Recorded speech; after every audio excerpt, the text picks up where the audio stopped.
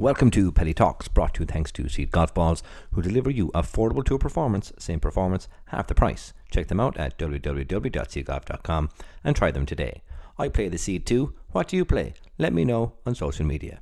On today's show, we have high performance golf coach Donald Scott. But first, as Gabe Byrne would have said, roll it there, Roisin. I mean, listen, we talking about practice. Joe Bradley told us the production line was finished in Kerry. Well, Joe Bradley, what do you think of that? Donald Donovan is the left corner back. He hits it. It's over the bar. Oh, holy Moses. It's all on this. Ronaldo! Oh, what a finish! Here it comes. Oh, wow! In your life, have you seen anything like that? Welcome to the show. Today I'm here at the lovely setting of the Carriage House in Carton House. It is a bit echoey, but they're drinking too many pints inside in the Carriage House, so it's a little bit loud. But I'm here with esteemed Irish coach from Donegal, Mr. Donald Scott. Welcome to the show. How are you, Paddy? I'm not three bad. So we're sitting here with a cup of tea in Carton House. What are you doing in Carton House today? Well, I suppose today is my second day back coaching after the Christmas break.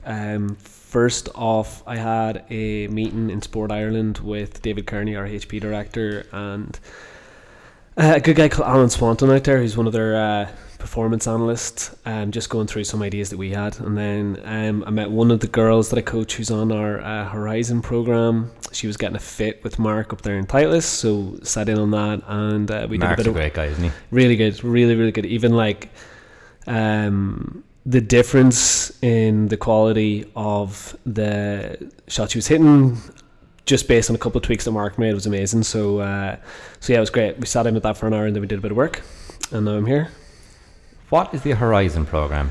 So basically, in the ILGU, we have three strands. So we've got the under 16s, and then we've got Horizon HP. So Horizon HP would be basically your guys mostly under 18 who are fully invested in becoming a high performance golfer. And then above that, then you would have your high performance program, which I'm in charge of, which would be our top 5-6 players. So all the guys on Horizon would be all the kids coming through that are have their set eyes and their goals set on being a part of the high performance program. What age groups are we generally talking about here? Is it from under 12s, 14s, or is it under 18s over? Or I suppose underage golf is always an interesting one because you can split it in by age group, but ages sometimes with different levels of development at different stages. You can't always say, well, like, you're going to be under 16, you're under 18. And I think David Kearney, our HP director, has been pretty good on that. Is like, it's more about when it's the appropriate time to step up, then we will. So like, say for example, the girl I was with today, she was 14, but she's on the Horizon program, because that's where her level is at right now. She's ready to go out and probably compete against the under 18 guys in the next year or two, whereas some of the guys on the under 16 program might be 15, and they'll come on maybe a little bit later than she did, but you never know. It's never a linear development, so it's kind of making sure just that wherever you are in your journey, you're with the appropriate group around you, if that makes sense. So Horizon would be like 14 to like 17, 18. HP would be 18 to 20, 24, 25 maybe, and then under 16s would be all under 16s. Oh, very good. So it's kind of like the Irish golfing system. It's kind of like how the New Zealand rugby works. Did you ever look into that? No, that's interesting. So they base it off ability. So whether they don't do it by age. So Yeah. And especially in rugby, they're all different sizes. Totally. So you could have a really good 12-year-old, all under 12s, boys or whatever, but some are 12 stone and some are 7. So they base it off of weight and ability. Yeah. So that's an interesting one, yeah. Yeah, it's like, and I suppose it's funny, even a friend of mine, his wife was expecting twins there recently, and I was trying to say to him, just try and get her to hold on till January 1st. It'd be so much better for her for sport. Like you have no idea, they'll get a full extra year in the underage systems. She didn't make it. I think they came on like the 30th, so that's a big ask. yeah, like, I know. but, Yeah, you know. I asked him, not her, obviously, but yeah, again, I think it's a shame that we have to think like that, but with the underage cutoffs, the way the systems are run, it's ridiculous. Something like you could have a 14 and 15-year-old that are just like stratospheres apart. Yeah, and you're right in terms of, or Dave Carney's definitely right in terms of classing it by ability, because look at a certain Rory McIlroy when he was 14. Imagine if he had to wait till he was a certain age. Yeah, exactly. To get appropriate coaching, etc., etc. So yeah. But no, definitely right. Question 1 on this little dodgy show is generally, what I'm trying to make it always on. What, Donal Scott, is your earliest memory of golf? I would say my earliest memory of golf was my dad brought my brother for golf lessons at Merva Golf Club in Donegal. And I remember I just tagged along. I was hanging out with my mum and dad while Richard got a lesson with another group of kids. That would be my earliest memory. I'd say I was about maybe 6 or 7. Okay, that's pretty good. So going from 6 to 7 to being one of the high performance elite golf coach of Ireland. So what time growing up were you like, okay, and it's not, well, hurling, Donegal, maybe not, but football, did you play football or other sports growing up? I played a little bit of soccer and Gaelic growing up through school, a little bit of basketball, but my height caught up with me pretty quickly there. But I think from when I was about 15, David Robinson, the Pro in Bundoran, should have been an interest in me. And then 15 to 18 I kind of focused on golf primarily. So yeah, but at that age I would say that I was decided that golf would become my main sport as such. And then from sport to teaching it professionally, what can you describe what that journey was like? I suppose I have probably an interesting journey where I got to about 2 handicap when I was 16, 17, and then I went to UCD to study sports management, and that was a bit of a hit for my golf, because I had to get a 4.5 hour bus journey every week, Sunday, leaving on a Sunday, coming home on a Friday, and then I used to work in the pro shop in Bundoran on a Saturday.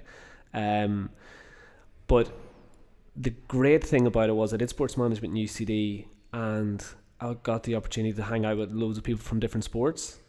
And while I was never really going to be good enough to play the game professionally, I got to meet a few really good coaches. We had the Irish women's rugby coach, I think, lecturing us at one stage, and a guy called Ken Robinson who's heavily involved in DCU sport.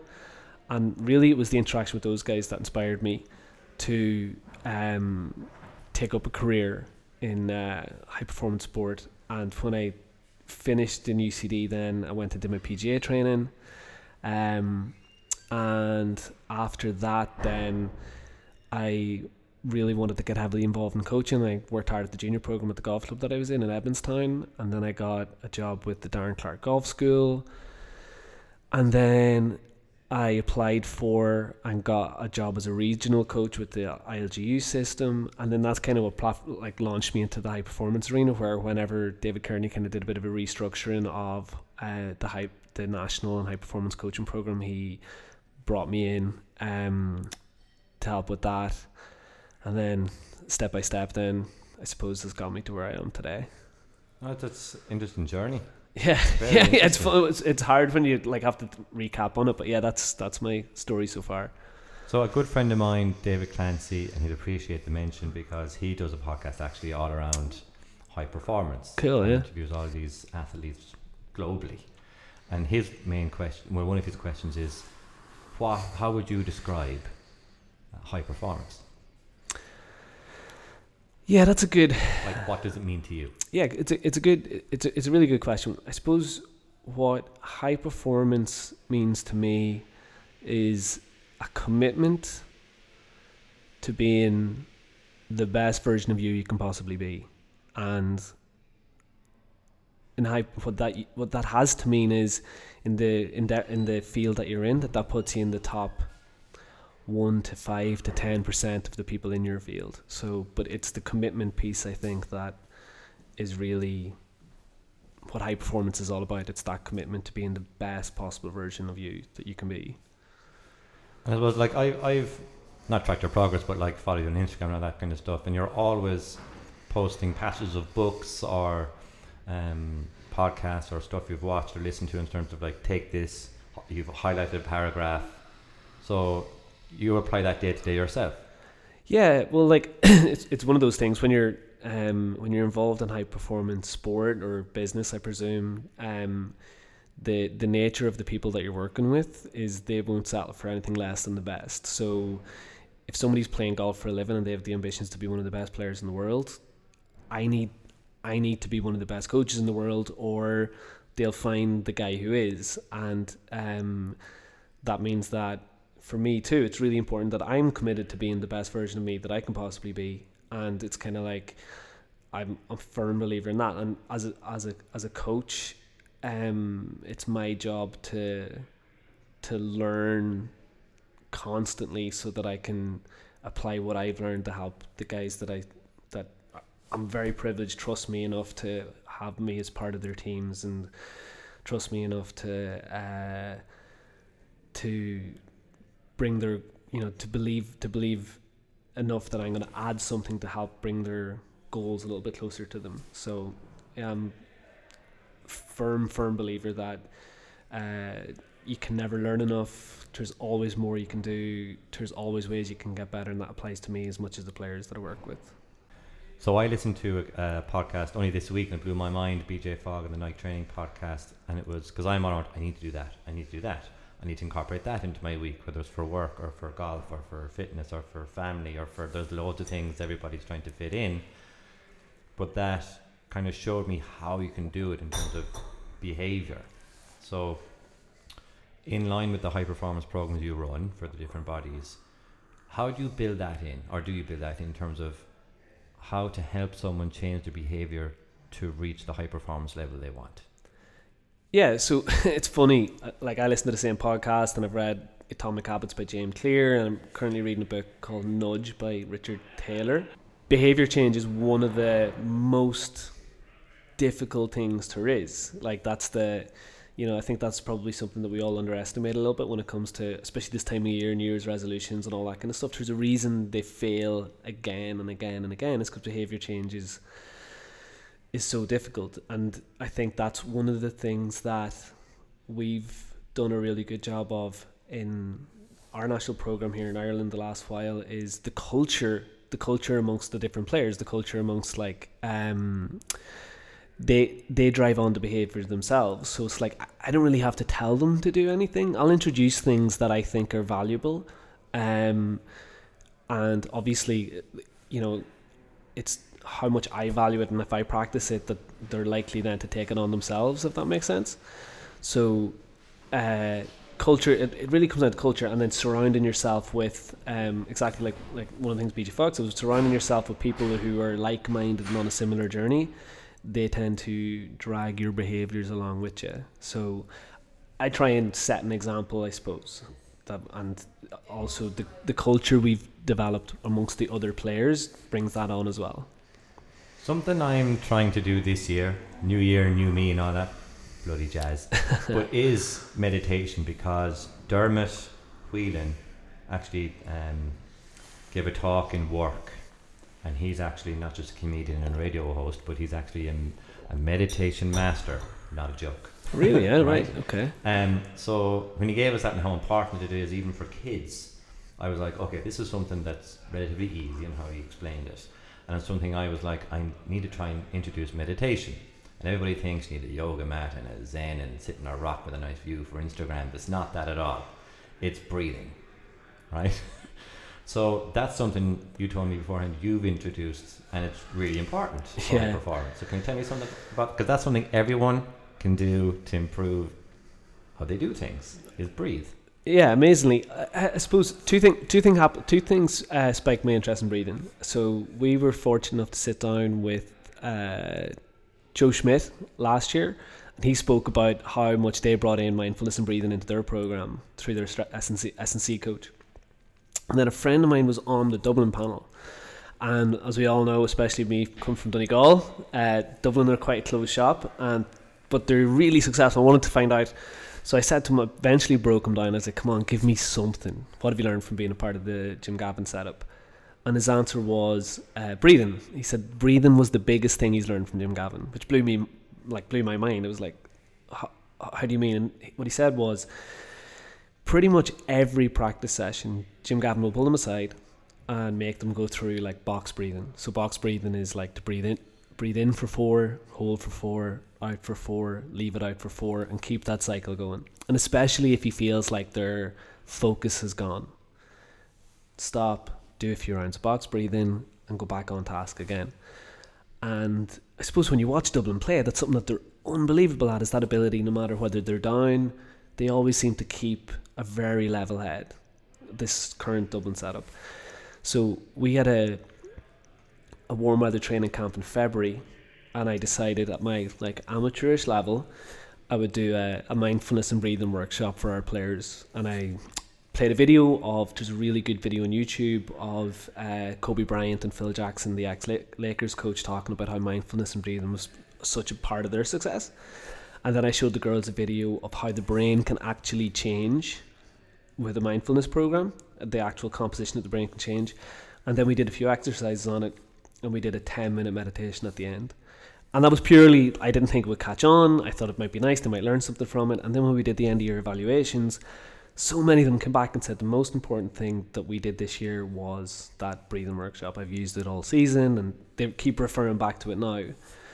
So it was kind of, you know, I believe in meditation myself, and I try to practice as much as I can, but it was by chance that I got into it with the players, and yeah, it's blown me away how many have come back and spoke so positively about it. So aside from introducing breathing into human beings, Yeah, sure. could you, at a high level, like schematic wise, what would be a high performance framework for you? So in terms of, I'm a big fan of compartmentalizing my day, week, Sure. even month at this stage. Yeah. In terms of fitting, everything's color coded and all that kind of jazz, right? So what would your framework be for a high performance team? In terms of like a weekly planner. So I suppose the challenge for our guys are, they've got, if you look at it from a professional level, let's say they play 22 to 28 events a year, so that's 28 weeks on the road. And then they'll have, so your tournament weeks look very different to your training weeks. That's one thing. On a training camp, you'll usually have a 4 or 5 day camp where you try and cover all the bases. They'll usually have a team of people around them. They'll have a putting coach, they'll have a long game coach, they might have a short game coach, they'll have a psychologist, a massive one on tours. They have a physio, like the physios are booked out solid on tour, so they really look after their bodies, number one. That's one of the things that I think I've learned most about being around some of the guys on the professional circuit is they take such good care of their bodies and they're willing to invest in it, so that would be a huge one. And then I think in terms of a framework, it's hard to say. Everybody's different and there's no one size fits all.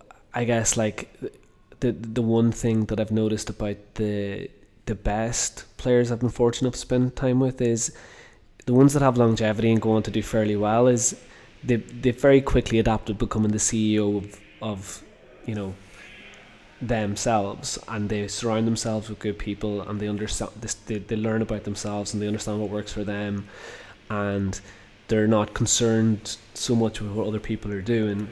And so I think I can't really say there's like a specific framework that every player follows, because every player is different, but that would be the one big thing. So I appreciate that in terms of everyone's different and there's no copy and paste for high performance. I think is very important. So anyone looking to improve, or maybe a scratch golfer who's looking to get to +3 with the new handicap system, might get there anyway.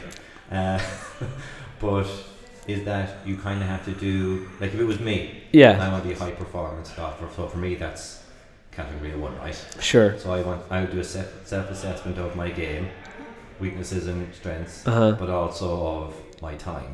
Yes. And there's different categories. So Yes. there's technique, fitness,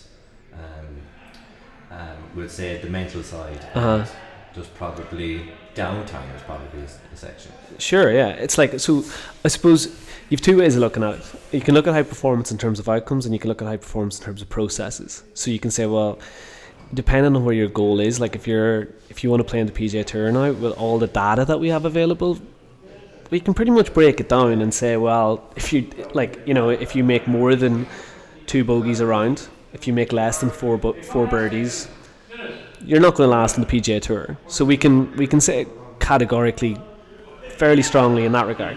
The tougher thing is the processes. So you could easily have somebody who'll never make it to the PGA Tour, but is certainly high performance in terms of their processes. In terms of breaking the game down itself, I think you've got on how you train.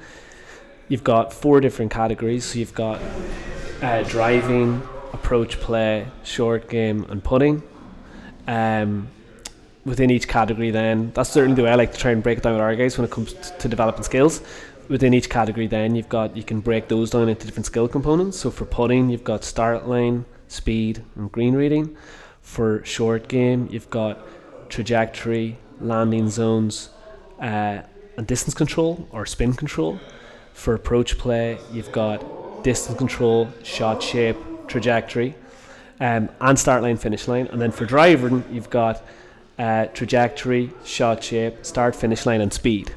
So I have, for our guys on high performance, I have that written out in a grid that I've sent to them, and they kind of know, well, I need to touch these bases in my practice at some point every week. In terms of then the training element, is like whenever you're training any aspect of the game, you've got 3 different types of practice you can do. You've got technique, you've got skills, and you've got performance. So you train technique through repetition, you train skills through variation, and you train performance through simulation. And that's how we would tend to structure our training, is once you have that broad framework in your mind, then you can design sessions and set up your environment for whatever outcome you're looking for. Measuring. So high performance in business, the same as high performance in sport. It's a results-based industry. So what would you, a successful year for a team or a program that you manage or help manage, what would that mean for you versus, we'll say, from now, testing season to November time when it's like reevaluation season? What do you measure? Is there? Yeah, well, one of my areas I'm really passionate about is data analysts. So like we use data a lot, and there's all different kinds of data now in golf. You've got your shot level data. So in the PGA Tour, we're blessed with like ShotLink, which provides a huge amount of rich data. So at our level, for some of the aspiring guys, they have to put in their own data, and there's loads of stat systems out there like Gameforge and Shots to Hole and Birdie Fire, etc., etc. So the first thing we would probably look at is we would look at their data, and the big thing that I try and look at now more than anything else is trends. So we take the year as a whole, and we see whatever metric we're looking at it. Let's say if it's greens and reg, or let's say it's putts per round, or let's say it's maybe it's par 5 scoring, and we'll see where was the trends during the year. So when did it spike up, when did it spike down, and then we try and reflect back on what was going on at that particular time in the year that might have caused that trend to go in a certain way, and then we try and put a plan in place. And we usually roll out, each plan would only be maybe a 10-12 round cycle before we reevaluate again, and then we set another plan in place, and we go again. So it's hard to say. I suppose we would set goals at the start of the year, so obviously the more of those goals we hit, the more successful the year is. But I think more importantly is those mini cycles, and okay, did we stick to the plan that we had? Were we really committed to doing what we said we were going to do? It's more the day-to-day stuff than the overall year stuff that I personally would be concerned about. No, definitely, and I suppose that's why, and I'll go back to business again, that's why everything is also broken down into quarters. which is about 12 Yeah, weeks. exactly. Yeah, yeah. The parallels are there. So we'll go into a bit more about what you do. Would you be able to tell us kind of, and we'll get into like the year ahead and what you're looking forward to doing. Can you let us know, I suppose, the level of work you're doing? So like, I would have always seen yourself as a really good, high level, you deal with the international team in Ireland, but you do a lot more than that. So what's the CV look like? Not that you look for a job or anything, Yeah. but break it down for us if you can. I suppose I work with a few. I'm very lucky. I work with a few different unions and teams and stuff like that, and then I have like my private clients. So I work with our Irish women's team. So my job there would be to look after the high performance squad and our senior national team. So I'll usually do 3 or 4 events with them. So like British European teams, World Championships. I work with the Maynooth Scholarship here as well. So during their college term from September to April, we'll do training at the academy here, and then we'll do a couple of training camps and be a tournament away. I work with the Danish National Union. I'll usually do 2-3 camps a year for them. Some with their professional teams, men and women, and then some with their amateur teams. And then I have my like private clients at home, which would include some of our like aspiring professional players, some of our aspiring young amateurs, and then your day-to-day guys as well. So yeah, that'll be like that's the basis of my work. And then the kind of areas that I specialize in, I do an awful lot of putting work, short game work, some full swing work as well. Less so than in previous years. I do an awful lot of performance work. So one of my big jobs would be to look at data, help players develop programs, help guys figure out how to design their environment to get the results they want, how to train different skills, what should their practice look like, going out on course with people, talking about intentions, talking about how to manage their games around the golf course, are they making good decisions, etc., etc. So I would do an awful lot of that work as well. So that would be a typical work week. Just 1 or 2 things then. Yeah. try and limit it to 1 or 2 things. Yeah. I thought I was busy. Yeah. So you'll be doing a lot of traveling this year. Yeah, I travel a lot, I suppose. Certainly, probably somewhere every month, I would say. I think one of the nice things about the travel and about the working with different unions and groups and stuff like that is the cross-pollination of ideas. So I get to spend a lot of time with other coaches, which is brilliant because then I get to ask questions of them. They might be hiring me, but anytime I go to like any other group or there's other coaches there, I'm learning from them as well. So I'm able to bring that back to the players that I work with.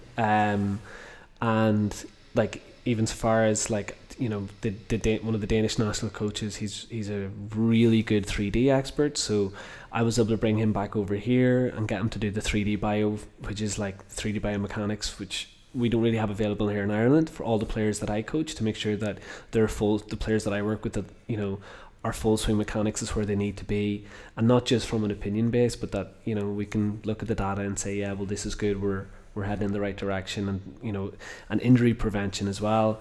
So yeah, travel a lot, but that brings it's not, nobody likes being away from home all the time, but then I get to spend so much time with like really smart coaches. I think I get a lot out of it too.